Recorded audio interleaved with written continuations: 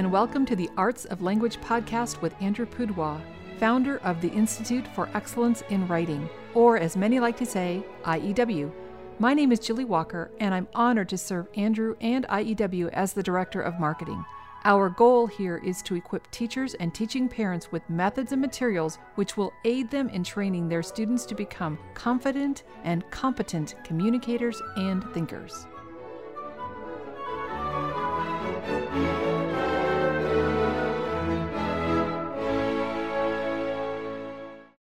Hi everyone. As you may have heard, this week we're switching it up a bit and are playing for you the audio portion of one of our IEW webinars. Today's episode is part 2 of that webinar, so if it sounds like you're jumping into the middle of a conversation, well, it's because you are. And like we do for each podcast recording, we'll post any links or websites mentioned at iew.com/podcast. Enjoy! Now, Unit 2, we move on to basically writing out those things which you were able to say into complete sentences on paper. So you retell in writing by using the keyword outline. It gets everybody writing and understanding the writing and rewriting process while they don't have to get stuck on, I don't know what to write, I can't think of anything, I don't know what to say. We can also begin to introduce the stylistic techniques, the dress-ups, the whole other part of the structure and style syllabus, and this will begin to sensitize them to the verbs and the adjectives, the adverbs, the clauses that they can use to make their writing sound a little bit more stylish or professional, if you will. And the goal, of course, is ultimately for them to be independent in this task. But if you're dealing with very young children, don't stress about whether they become independent or not. You can go a whole year with young children and just do everything together, and you still get a very valuable learning experience out of that. Recommended materials are pretty much the same. You can use fiction like Aesop fables, parables from the Bible work very well.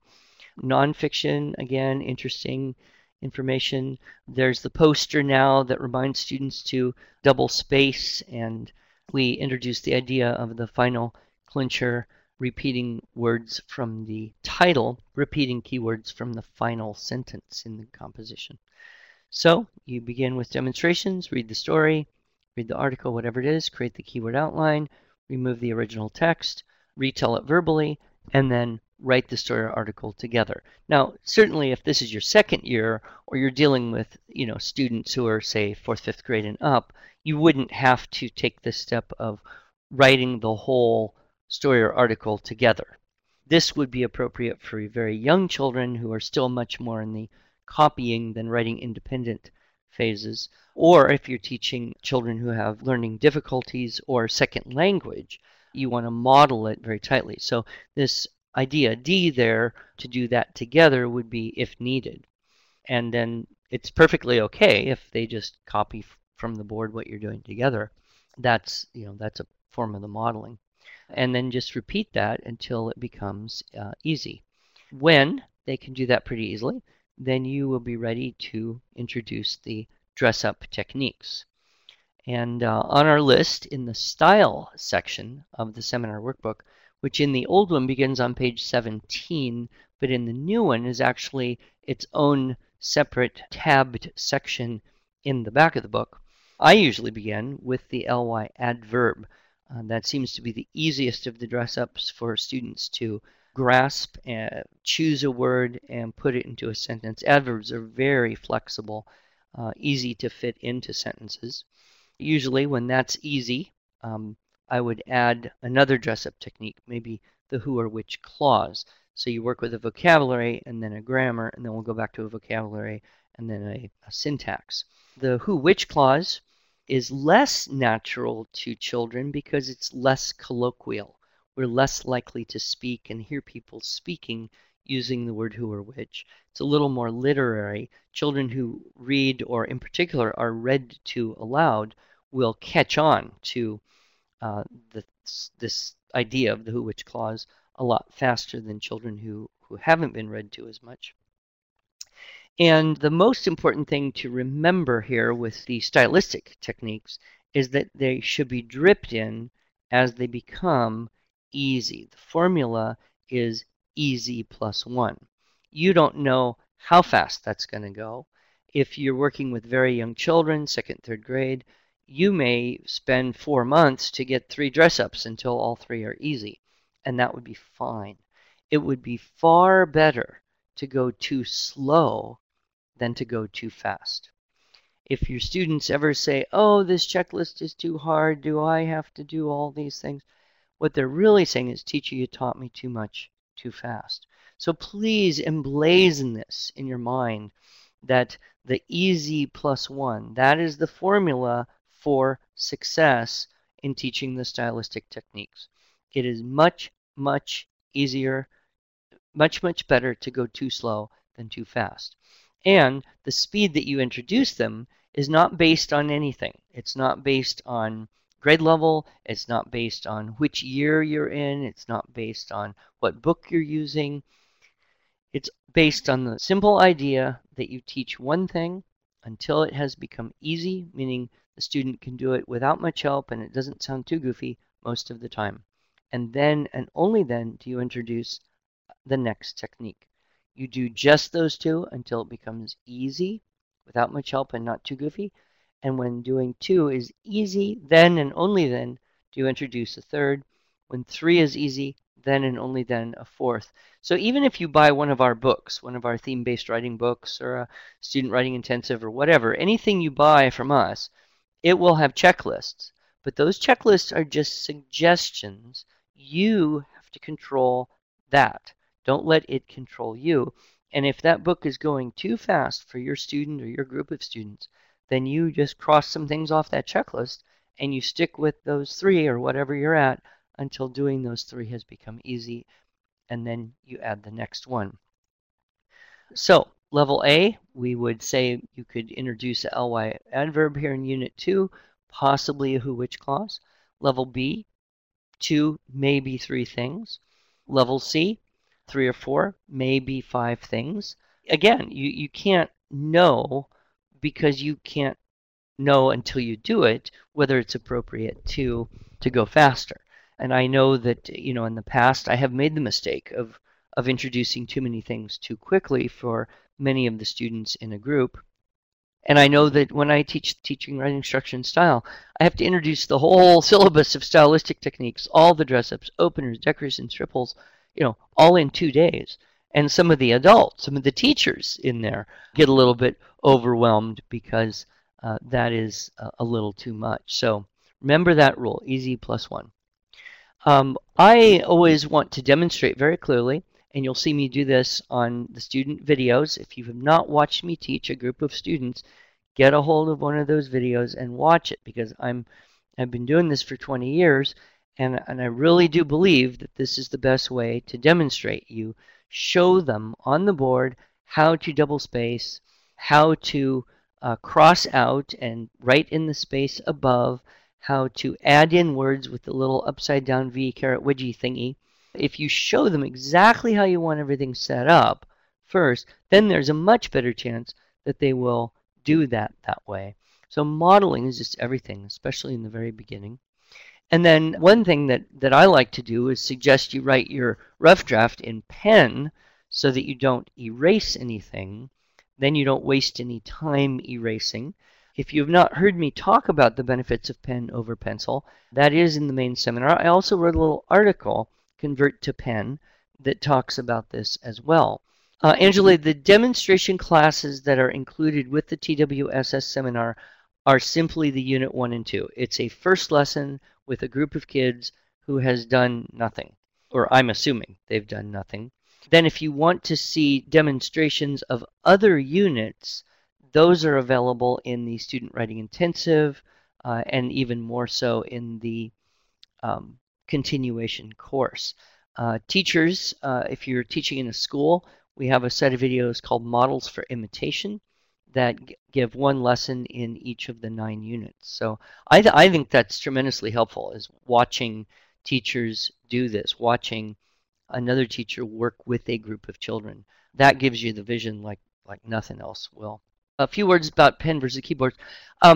I do think it's very valuable to keep children writing on paper for as long as you can. Now, certainly, eventually you lose the battle, probably around, I don't know, 13 to 15, somewhere in that zone. They're just going to say, why? Why? Why can't I just type it? And, you'll lose the battle. Certainly by 15, most people will lose the battle. But if you can keep the kids writing on paper for several years, say from 7 or 8 until they're 12 or 13, then they actually will develop the skill of writing on paper. If you let a 9-year-old type everything and never write on paper except maybe to do math, and now you can do math programs without even writing on paper, you could hit, high school age or adulthood not being able to write sentences on paper. That is a skill that could completely atrophy with the keyboard. And so, while certainly most of the professional world is using a keyboard most of the time, I don't think that many of us are yet ready to admit that there isn't value in having the distinctly human skill of writing on paper. The second thing is writing on paper actually activates more of your brain. And there's a bit of research to show that children taking standardized writing tests at all grade levels, the ones who wrote on paper, well, I don't know, that didn't go into high school, but up through middle school, the ones writing on paper actually wrote more in the time provided and wrote better quality. I think one of the problems with the keyboard is, you can kind of type a little bit and then not like it and erase or mess around with it so much that you kind of lose what you were doing. And then the activating more of the brain, the part actually that's activated when you write on paper, and particularly in cursive, is that it uses more of the artistic parts of the brain, more of the creative, intuitive, artistic parts. So anyway, we could go on that all night long, but we won't. So, okay, a few reminders for Unit 2. You want to establish the habits of rewriting. So if you never erase, then you always have to recopy or type a final draft. I always want to suggest that you be a minimalist in your editing of the student paper. Fix those things you need to fix to make it legal, but don't try to make it good. Just try to make it legal. One of the very important and valuable talks that I always want people to hear, if at all possible, is the 4 deadly errors of teaching writing. That would be overcorrecting, would be the first deadly error, withholding help, unclear assignments, and over-expectation. And of course, don't get stuck. If you're working with grades 2 and 3, 6 weeks, that's great. Average middle school, upper elementary, middle school, a month, 3 to 4 weeks. If you're working with high school, you could do 2 weeks and then move on, because there really is no reason to overkill this Unit 1 and 2. You're just trying to teach certain skills, and you don't have to feel like you did it 100%. Move on, even if you feel like, okay, I'm not sure everybody fully got that, but it's probably more important to move on than to stick there until you're bored and tired of it. That's probably my biggest problem. People call me up and say, oh, we've been using a writing program this year, and it went really well for a while, and then it just seemed not to work so good anymore. Okay, my first question is, what unit are you on? Knowing that it's December. And then they say, what do you mean? Then I know exactly what the problem is. They forgot about the units. They learned how to do the keyword outlines from every sentence, having learned that in the seminar or workshop, or somebody showed it to them or whatever. And then they didn't realize there's 7 more units to go and get through. So don't get stuck there. I think it's wonderful to have student samples that help you have an expectation of what top students can do, what's the potential, and also to share student samples with students so they get to see, oh, this is what other students can do. We have our Magnum Opus magazine. We publish 3 quarterly, 3 a year online, and then 1 a full paper version that we distribute during the summer at conventions. You're welcome to subscribe. So we publish a copy of this online Magnum Opus magazine once every month, and the students are then able to read each other's writing. Your students can submit something to our editor, And so visit that, magnumopusmagazine.com. It's Latin, of course, for great work. And so we want to showcase the great work of the students. Oh, just let's zip through here because I want to wrap it up on time, and I see half a dozen questions or so I want to be sure and get to. But here's a typical Level A student sample. Here we have a keyword outline on the space fence. A little bit hard to read there. 2009 U.S. something Russia, collision debris, priority, 1980, 5,000, 20, 10, 15,000. Fortunately, I don't have to understand this child's keyword outline. He or she needs to know what she was thinking when she wrote it down. Fortunately, we've got the written out version here by Annalise. So here's something from a keyword outline by a 9-year-old student.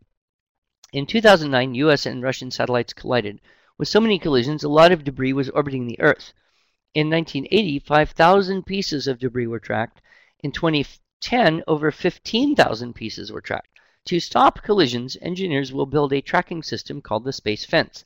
The Space Fence can detect, track, and measure debris as small as a softball. New data can redirect satellites to avoid collisions. Construction began on the Marshall Islands in 2014 and will end in 2017. Amazingly, the new Space Fence can detect up to 200,000 pieces of debris. Wow, I never knew that. That's very interesting. Sounds like a good use of technology there. And we don't know what level of style this student had learned at this point. We do know that she has used this ly word in the last sentence there. I don't see a who or which clause anywhere. So really, she's just at the beginning. This is probably her first year and one of her first few assignments. Level B, student sample. Here's another keyword outline on one of my favorite topics, the eggplant. I actually wrote the source text on this, so I am an expert. And I must say this little student, Catherine, she wrote a much superior version of this content than I had provided her with originally. Many picky eaters loathe the unique taste of the lovely eggplant, but many others find it quite delicious and appealing. The eggplant tastes similar to a turnip with the qualities of a squash. Despite what many think, it has many vitamins and minerals, including vitamins C, E, K, and B. 2012, China was the main producer of eggplants.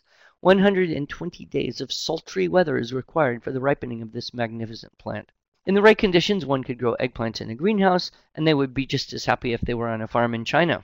Upper-class chefs have made glorious delicacies out of this grandiloquent vegetable that finicky eaters would find abhorrent, distasteful, and particularly noisome.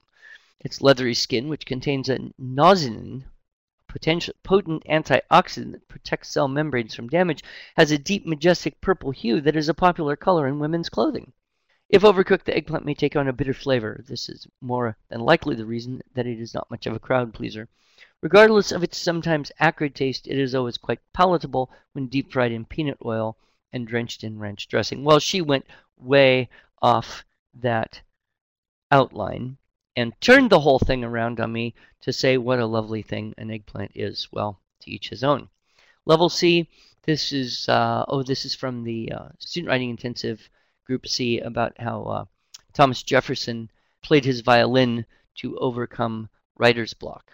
That's a great lesson. That one's actually on the original set of student writing, or the Student Writing Intensive Level A, Level C first lesson. Okay, we'll finish it up here. Magnum Opus Writing Source Packet with Units 1 and 2. If you need more source text, we can get that. We have our IEW Families group or a teacher forum group. You can click that live link if you want to go to that section of our webpage where users out there share ideas with each other. We have our newsletter we send out. I was going to say bi-monthly, but Julie will probably tell me we do that every month too. I didn't even know. All these people working harder than I'm aware of. And you can always call us or write to us. We've got a whole team of wonderful customer service as well as expert teachers on hand to answer any question that you can come up with. Now, I do have a few questions. Amber, you are asking, is there a list anywhere of what symbols are to be used? It's my first year and I'm trying to find where everything is located and how to use everything together. My kids keep trying to draw pictures for words. Well, there is no official list of symbols per se. In the old tips and tricks handout, there were a couple pages of symbols that some teacher put together, and I think that's still available as a free download at iew.com/tips, T-I-P-S. My basic rule for kids is this. If it takes you longer to draw the symbol than it would to write the word, it isn't a symbol. It's an elaborate little picture. And so you have to be able to write the symbol faster than you could write the word, and you have to be able to recognize it, pretty easily at a later date. So what you might do is gradually with your students build a list of acceptable symbols and say, these are the ones you can use. But, a lot of kids are very kind of artistic in their thinking and their way of remembering. And so I don't like to be too strict unless I have to. But yeah, if you're getting a little, line of 5 elaborately drawn little pictures to try and reconstruct the whole sentence, then I'd try to minimize that. Kimberly, I have the premium. Is there a checklist with it? Not sure what you mean by a checklist. The seminar workbook is full of sample checklists. Actually, the teacher practicum at the end of each unit has a checklist, and it is, of course, a sample for the teacher's use. And then each and every one of the student materials that we put out, from the student intensive to any of the theme-based lessons, they all have checklists. So the idea is you're kind of making your own checklist as you go, or you're using one that's at an appropriate speed. Formatting rules, yes, we can include that. Double space, name on paper, stuff like that. Structure and type. Yeah, the checklists are all in the book there. So I think if you spend a little time visiting with that seminar workbook, you'll discover samples in the back of each section. Angela is asking, I used TWS system with the younger boys last year. Would it be worth starting this year with the demo classes? Well, it couldn't hurt. I'm sure they'll laugh if they haven't seen it before, and they might even laugh if they have seen it before. I don't think it would hurt. It's always good to review. Kids do lose a bit over the summer if they're not doing something. They can kind of lose things. So I would suggest that, yes, indeed, it's probably a good way to go. And then if they say, oh, Mom, we know all this, well, then say, okay, well, just watch it and we won't do any more like this. We'll move on since you're so smart. What if you're teaching just once a week? How long should we spend in the first 2 units? Well, I'm assuming, Linda, that you're teaching once a week and then the students can go and do that assignment at home or do another short one just like it. So I'm assuming that you're giving a little bit of homework. If you're not giving a little bit of homework, you may want to just slow down and spend a bit longer than a month, because that would just be for lessons, for periods. So I think it would kind of depend on if they're able to do homework. If not, then maybe you would take more and just not go as far in the syllabus. And that might depend on the age of the kids too. Kathleen, I understand legal and minimum correction. What about if it isn't clear what they're trying to say? Does this question make sense? Yeah, oftentimes I'll read things that kids wrote and not really know what they were trying to say. That's okay. I don't dwell on the problem because it may not make sense to me, it may not make sense to you, but it made sense to them. That's why they wrote it. You can't really force them to grow up faster than they're going to grow up. You could have a little conversation and say, can you tell me what you're trying to say here? And then write it out for them so that it does make sense to you. But you don't want to go too far in that direction, because I'm not sure it really teaches all that much of what they need to learn.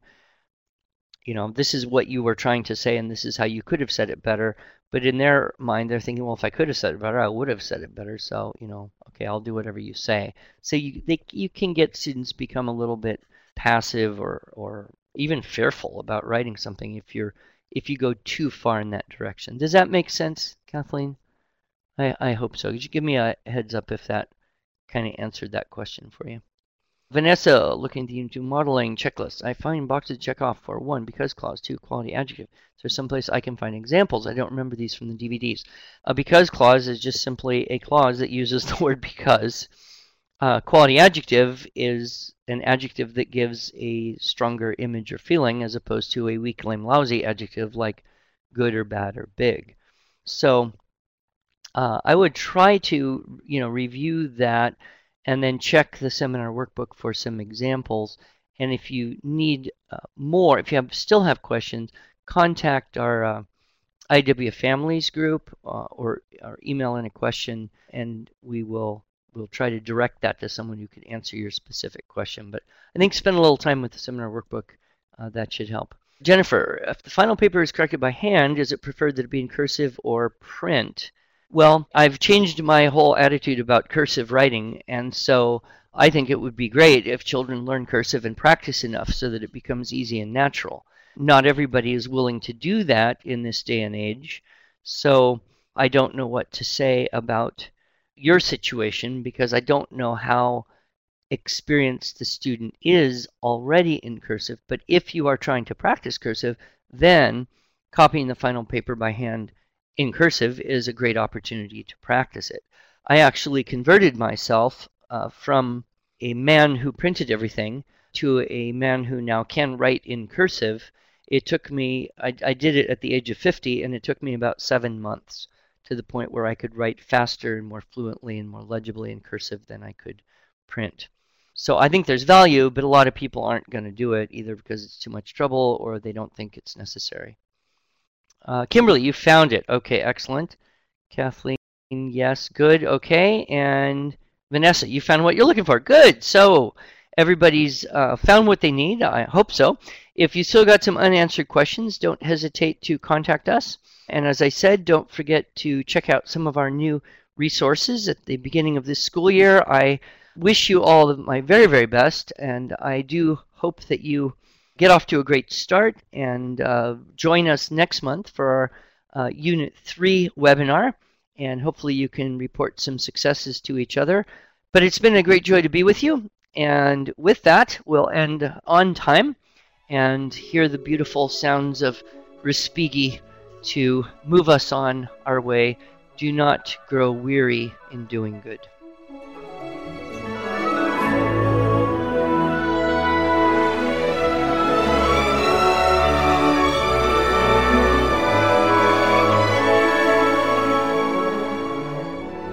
Thanks so much for joining us. If you enjoyed this episode and want to hear more, you can subscribe to this podcast in iTunes, SoundCloud, or Stitcher, or just visit us each week at iew.com/podcast. Until then, on behalf of Andrew Pudewa and the team at IEW, I thank you for the privilege of allowing us to partner with you on this educational journey toward better listening, speaking, reading, writing, and thinking.